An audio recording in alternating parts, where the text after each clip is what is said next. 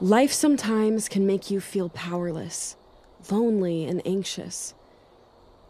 But like the dawning of a new day, we have this promise that God has not given us a spirit of fear, but of power, love, and a sound mind.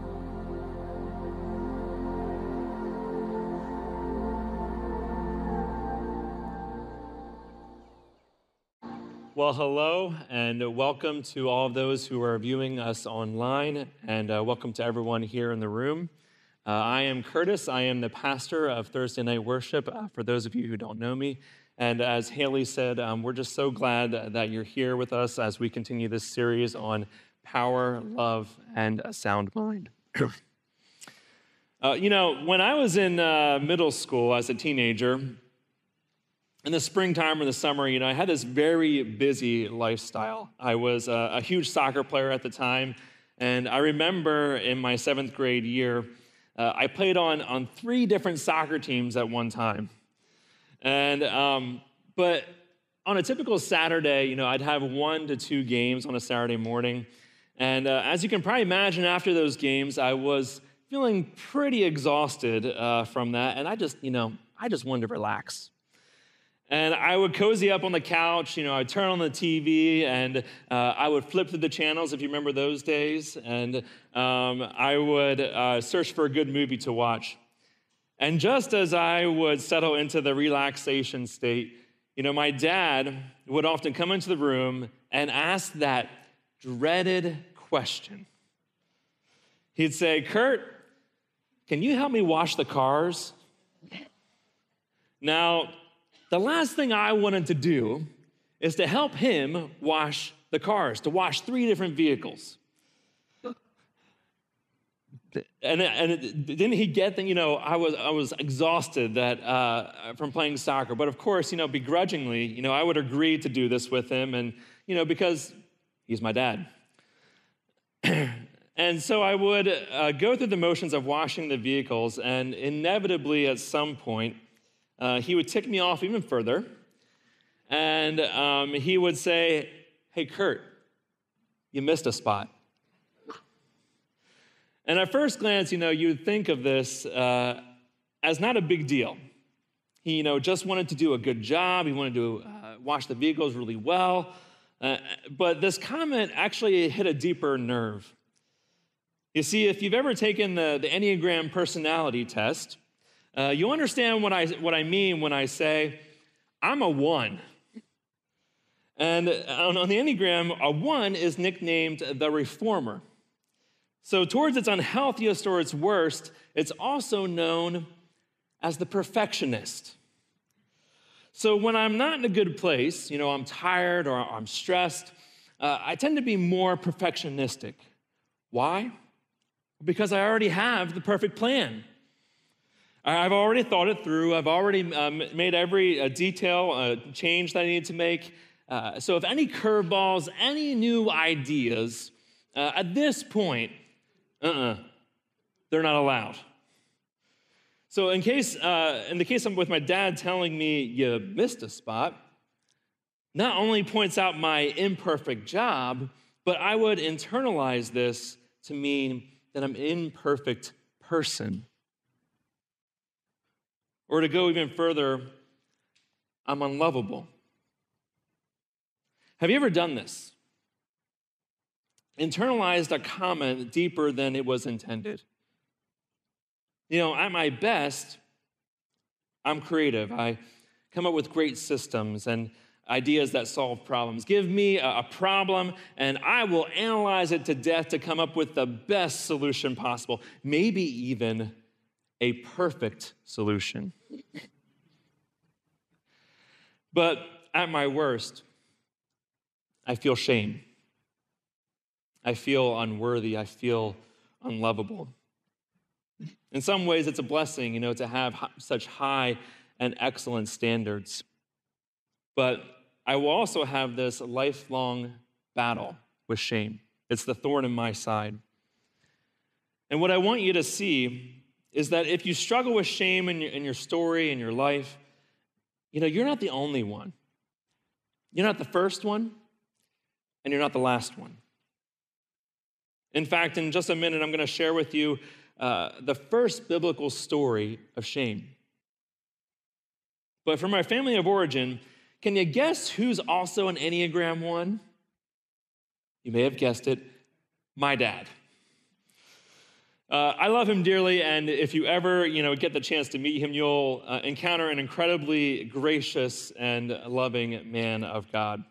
And funny enough, washing cars with him today, it's one of the favorite things I like to do with him because it's a time where I get to connect with him. But just to get a bit clearer on what shame is, I'm going to pull from Curt Thompson's book, The Soul of Shame. And much of this message today is based on his book and his work. And I really liked how he defined the difference between guilt and shame. He says this: guilt is something I feel because I have done something bad. Shame is something I feel because I am bad. So do you hear the difference there?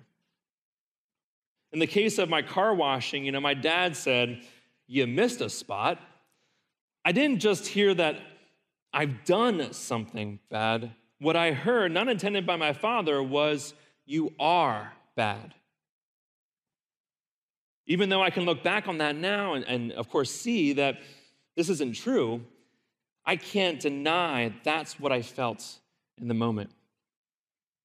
In the case of Genesis 3, we see shame heavily at work. So please turn to your Bible or your Bible app of choice to Genesis 3. And I'm going to read up to verse 13. And of course, at this point in Genesis, God created the world and all its inhabitants, including Adam and Eve. And here they are living in the Garden of Eden.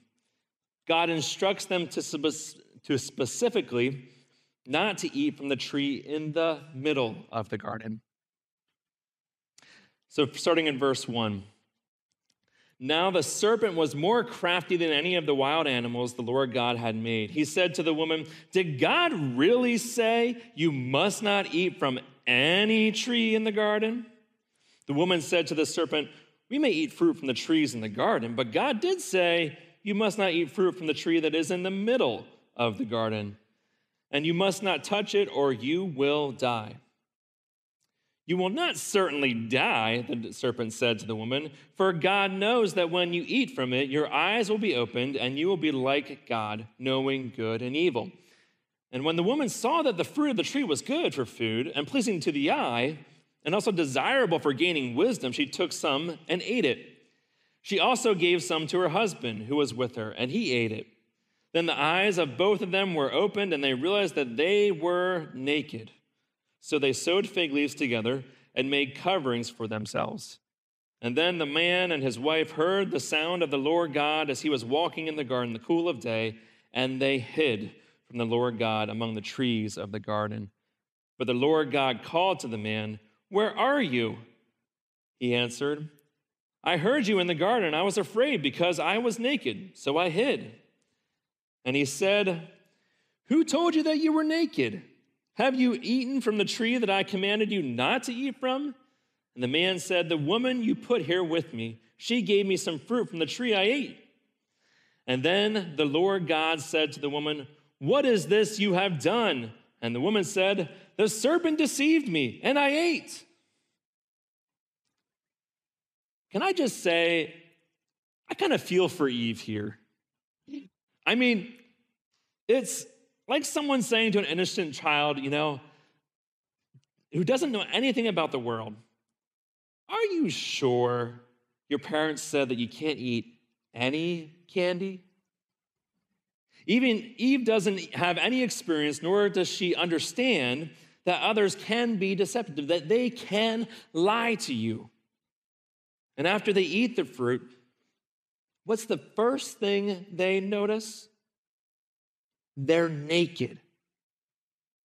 And just like a baby out of a mother's womb, it's risky to open our hearts to God and to others.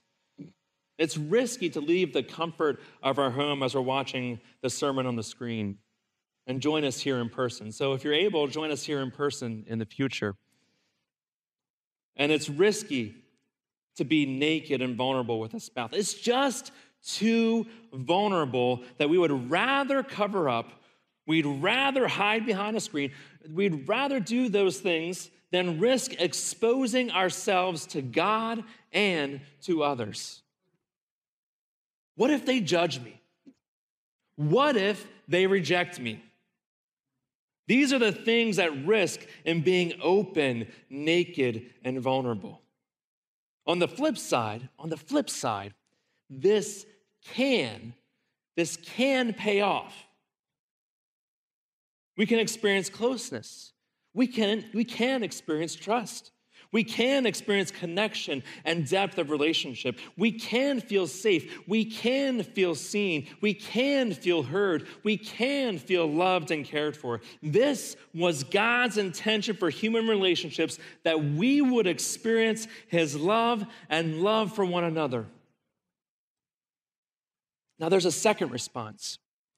There's a second response to eating of the fruit in Genesis 3, verse 8. Then the man and his wife heard the sound of the Lord God as he was walking in the garden in the cool of the day, and they hid from the Lord God among the trees of the garden. Why did they hide? Because they knew what they had done. They knew that they had rejected God. And not only did they feel guilt for having done the wrong thing, but they hid from the Lord because they believed the lie that they are bad. They are bad in their bones, in their innermost being. These are the lies. These are the lies. I mean, I wonder what would have happened if they chose not to hide. What if they owned their wrongdoing and they asked for God's forgiveness? But instead, they tried to hide from God in their shame. They did not want to be discovered. They did not want to be known by God at this point. And in the same way, when we sin, we hide from God because we know that we have rejected him. This is the temptation. When we feel vulnerable, we want to succumb to the lie of the enemy that we are alone. No one will love me because of what I've done. No one will love me because of what I've been through. Not even God. But here's the truth, and we see it first in Genesis 3. God knew what Adam and Eve had done. He's all-knowing. He's the Alpha and Omega. He's the beginning and the end. And so in verse 9, it says this: not inviting them into a place of vulnerability merely for vulnerability's sake. Rather, vulnerability is the state we must pass through in order to deepen our connection with God and others, given our condition. There is no other way. So when we experience sin, shame, our temptation is to run and to hide. And here's the beauty of God. He will run after you. You can't hide anywhere. You can't go anywhere that he can't find you. He will not force you to open up, but he will invite you to experience the multitude of his grace and the love that comes through Jesus Christ. And that can only happen if you're willing to let him know you and you desire to know him in return. Now, shame is not just a consequence of Adam and Eve. It is the emotional weapon Satan uses to, one, corrupt our relationship with God and each other, and two, it is the emotional weapon Satan uses to disintegrate any and all gifts of vocational vision and creativity. So what does the devil want to do in your life? He wants to steal, he wants to kill, and he wants to destroy. And he does this by planting those lies within. Where does he plant these lies? He plants them in your wounds and in your sins. He simply takes a knife, sticks it in that place, and he twists. Now, I can give a personal example of this that happened actually the other week. I said a not so nice thing about someone else behind their back, and I'll admit that it was wrong of me to do that. And after I said it, I couldn't believe what had come out of my mouth, because this is not like me. This is not who I am. But I didn't do anything in the moment. I shrugged it off, and I thought, well, it's not a big deal. He'll never find out. I don't want to make a big fuss about this. Lies. This is where it began. And I decided to hide. I decided to hide just like Adam and Eve. But over the next few days, I couldn't stop thinking about this comment. And more lies began to pile up. But what if he finds out? What will he think of me? Well, he'll probably think I'm a bad person. He'll think, that I can't be trusted. This may hurt ministry opportunities. What if other people find out? What will they think of me? Will they lose trust in me? Will they lose respect for me? Will my time at Victory Church come to an end? And so finally, Saturday night rolled around, and, I was pretty cranky at this point. And there was knots in my stomach and in my chest. And I told my wife this scenario, and she listened. She made me feel, safe, and made me feel seen, and even soothed my pain a little bit. And by the way, she's a mental health therapist, so that helps a little bit. But it wasn't until Sunday morning where the real work began. I woke up with the same knots in my chest and stomach, and I had enough. Enough. Now, fortunately, I was learning some new skills through Freedom Ministry here at Victory Church. And the first three keys that we've gone over so far are repentance and faith, forgiveness, and renunciation of spirits and lies. And my shame narrative had driven me down this dark hole. And Brené Brown, another expert on shame, she calls this a crap narrative. Yes, you heard me right. It's called a crap narrative. And in the absence, this is what she says, in the absence of information, we use our imagination. In the absence of information, we use our imagination. And so because I didn't know how this person whom I spoke poorly about would react to my words, I created a crap narrative of shame. And I filled in the information with my imagination. So what did I do first that Sunday morning? Well, I repented. I repented, to God for my sin and my actions, and boom, one piece of heaviness gone in my spirit. And then another piece of another thing was revealed, another lie that I needed to renounce. And one by one, it kept coming. There was others that I needed to forgive. I renounced the spirit of rejection. I renounced the spirit of bitterness. I also needed to forgive myself. And boom, boom, boom. And the final piece that God revealed to me was during worship that morning. All of this had derived from a spirit of selfish ambition and pride. And I repented of that, and boom, immediately, all the heaviness in my spirit was gone. And it was gone only because of Jesus. And by the way, you can't do any of this, what I just talked about, you can't do any of this without Jesus. But those of you who believe in Jesus, I also want you to know that you have the authority to do this too. This isn't just reserved for pastors. This isn't just reserved for special spiritual leaders. Anyone who claims to know Jesus Christ has the authority to cast out these lies and these spirits in the name of Jesus. Okay. So my point in sharing this story is that you can see where hiding in your shame takes you. It takes you down a dark hole.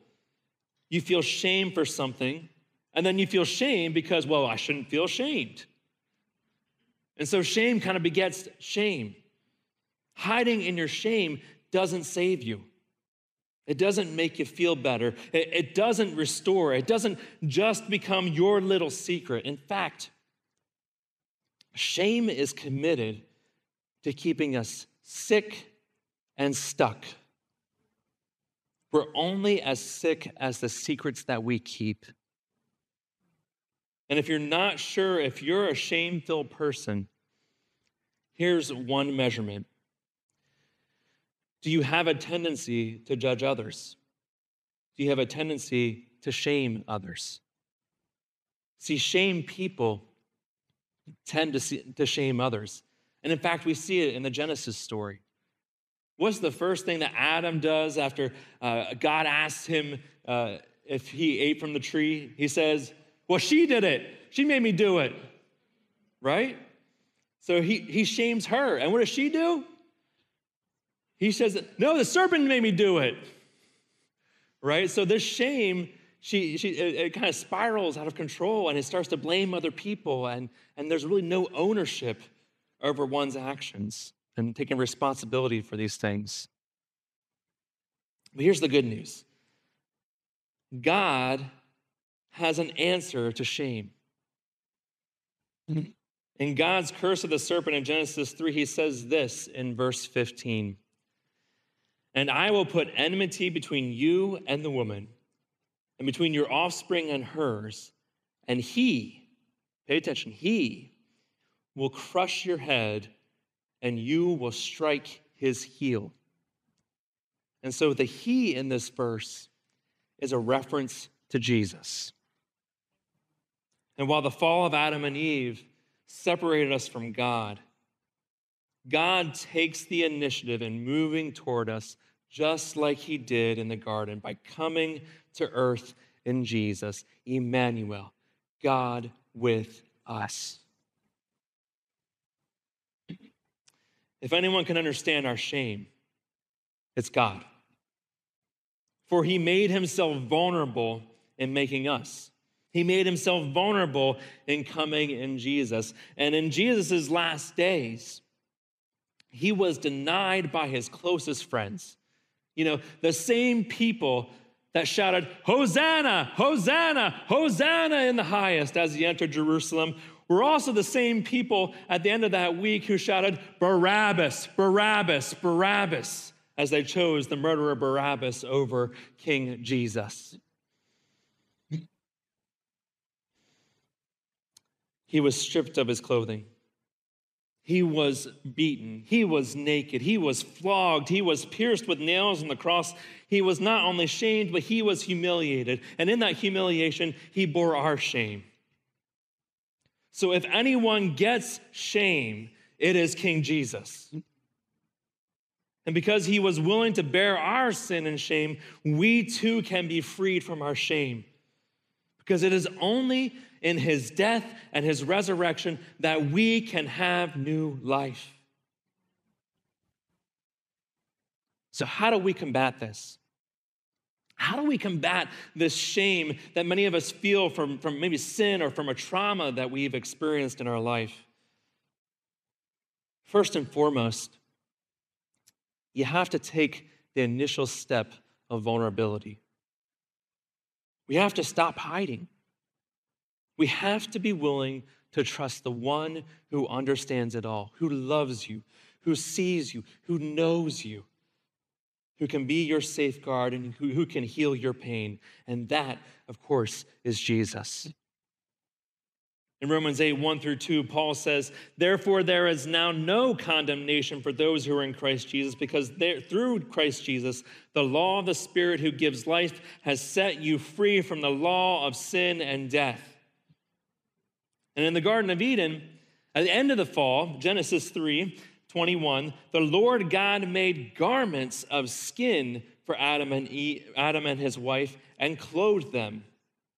Likewise, this is no coincidence, that in Galatians 3:26 through 27, Paul says, "So in Christ Jesus, you are children of God through faith, for all of you who are baptized into Christ have clothed yourselves with Christ." Or 2 Corinthians 5:2 through 3, "Meanwhile we groan, longing to be clothed instead with our heavenly dwelling, because when we are clothed, we will not be found naked." So if you take the risk of being vulnerable with him, he will clothe you in righteousness. Jesus is the first and most important answer to shame. And the second answer comes from the Jesus Creed that we learned a few weeks ago, coming from Mark 12:30 through 31. "Love the Lord your God with all your heart and with all your soul, and with all your mind and all your strength. Love your neighbor as yourself." So here's the interesting part about that. You can't love others if you can't love yourself. So shame people, shame others. You can't be gracious towards others if you can't be gracious towards yourself. So whatever missteps you've made, I want to encourage you. I want to encourage you to forgive yourself. Don't let darkness swallow you. Don't hide. Be gracious to yourself as Jesus is indeed gracious to you. The third answer is to share your story with others. The more you hide your story, the more opportunity Satan has to feed you those lies. Shame, again, is committed to keeping us sick and stuck, and we're only as sick as the secrets that we keep. Now, I'm not saying that you have to wear your emotions on your sleeve or that you have to wear your story on your sleeve, but I am inviting you to do is to take a calculated risk. Take a calculated risk with someone whom you know well and that you trust. Share your story with them. Share your shame narrative with them. And each time you share your story, I believe you'll see God's redemption in it. Shame only grows when we leave it in the dark. Paul says in Romans 10:11, as Scripture says, anyone who believes in him will never, never be put to shame.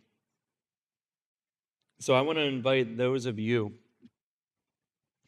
who do not yet have a relationship with Jesus, and those of you who want to recommit or rededicate your life to Jesus, to do so now. And those of you who